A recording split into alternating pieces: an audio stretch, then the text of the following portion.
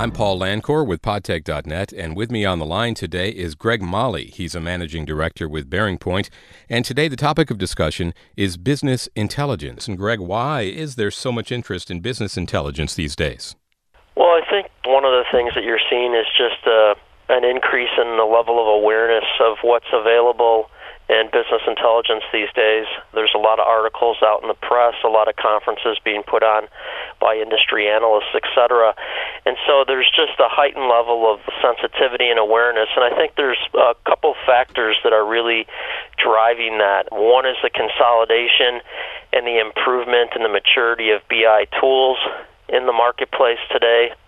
The second is just the enormous increase in the level of volume of data that's being captured or available to be captured at organizations, just both the structured and especially the unstructured information that's out there today, emails, text messages, social collaboration, discussion forums, etc. And then third is just the challenging business environment. And I think in today's marketplace, everybody's looking to try and increase and improve efficiencies and really look for competitive advantage. So I think the bottom line today is that people are recognizing that the effective use of BI can help their organization transform data into information and into action and hopefully link to their business strategy and gain that competitive advantage that everyone's looking for. So given that all those factors are coming together to create this interest and awareness of the potential of business intelligence, why aren't more organizations doing a better job with it? Well, I think everybody's trying hard, and there's a lot of people that are working on it within an organization. It is very complex, and it can be very costly. I think most organizations that were built for transaction and processing and speed of efficiency, and maybe some regard to customer satisfaction and the customer experience.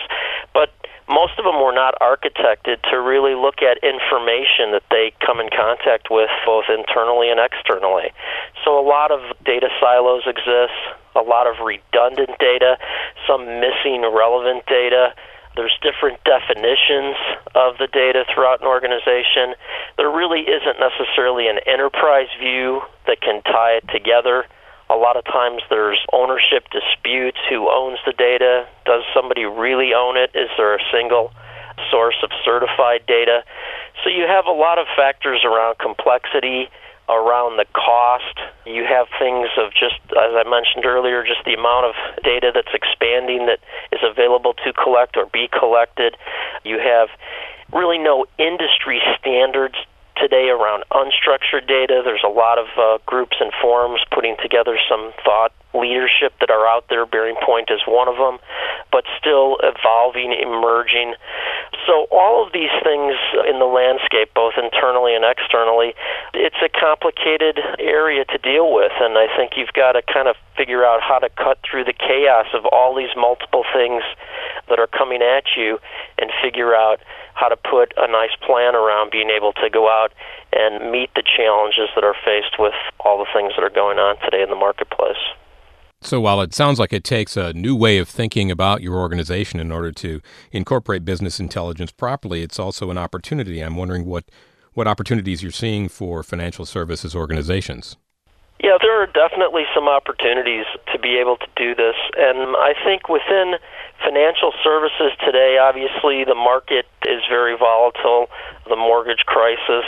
There's a lot of concern around the level of risk and exposure for FS organizations. Have they truly understood, both with complex instruments as well as with just basic credit risk, operational risk, market risk, what their true exposures are? And so I think for FS companies, there's a lot of ability today to really look at linking information, both financial, risk, customer, external data, really linking this together to get a more comprehensive view of where they stand. I think also in FS companies, just that level of streamlining their operations. Most organizations have between 5 and upwards of 15 different BI tools. There's an ability to try and do some level of consolidation around the tool side of it, although that isn't necessarily the main priority. But it's more around really looking at and recognizing the data that you collect or can collect, and really how to leverage that. One other thing that FS companies are taking a look at is just how they can piggyback on additional initiatives that they have in place. Maybe there's a compliance initiative around some regulatory reporting requirement they have, and they can build off of that to look to the future and how they can leverage the information that they're bringing together to meet a compliance regulation and use that to help strategically drive their business. So I think people are really looking across a number of different areas: streamlining operations, transparency, risk management, and linkage of information across various departments, divisions, external and internal stakeholders. So, Greg, what kind of things should an organization do right off the bat in order to advance their business intelligence capabilities? Yeah, I think it really starts just with some basic blocking and tackling, so to speak, and really taking a look at an inventory of what they have, what they do collect, what is available for them to collect today, and it's thinking strategically around that, both in terms of their business model that they have today, what they're looking to do into the future.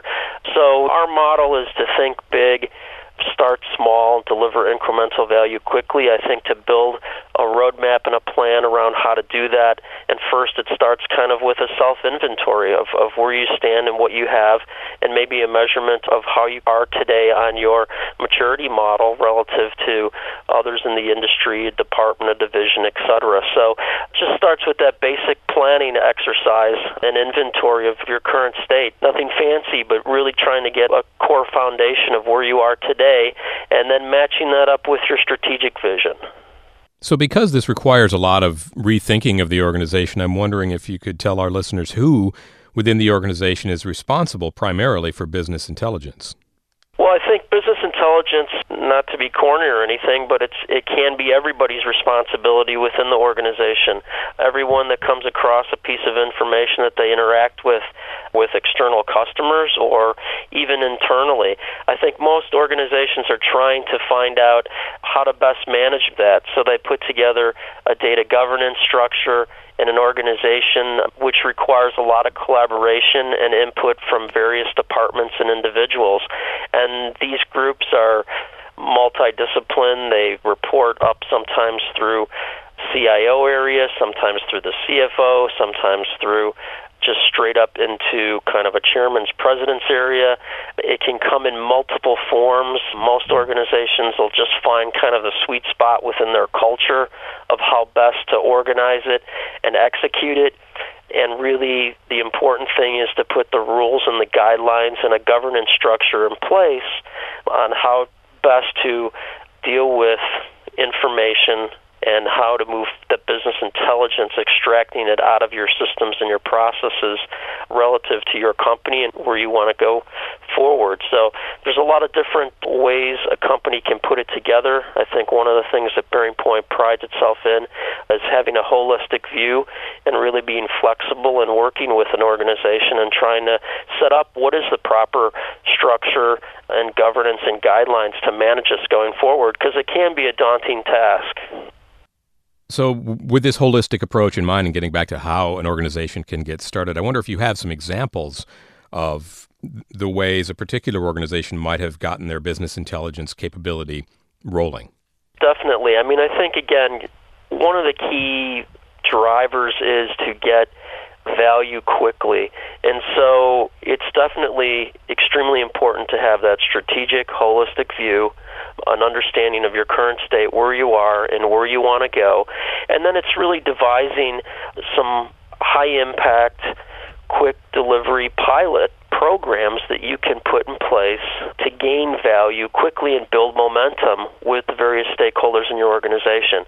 Things change so rapidly, both internally and externally in the marketplace and within an organization, that you really have to show value very quickly. So if you can get something up and running in 4, 6, 8, 12-week increments and start to get value and promote that within an organization, that's the way to build the momentum and keep this process going. So you might start with a small pilot where you bring together a small group that's very interested and highly motivated to maybe make an improvement in a particular line of business or to really derive value out of things that they're seeing, someone that's very innovative, etc. So try and identify some of those high-value pilots where you can gain momentum and results.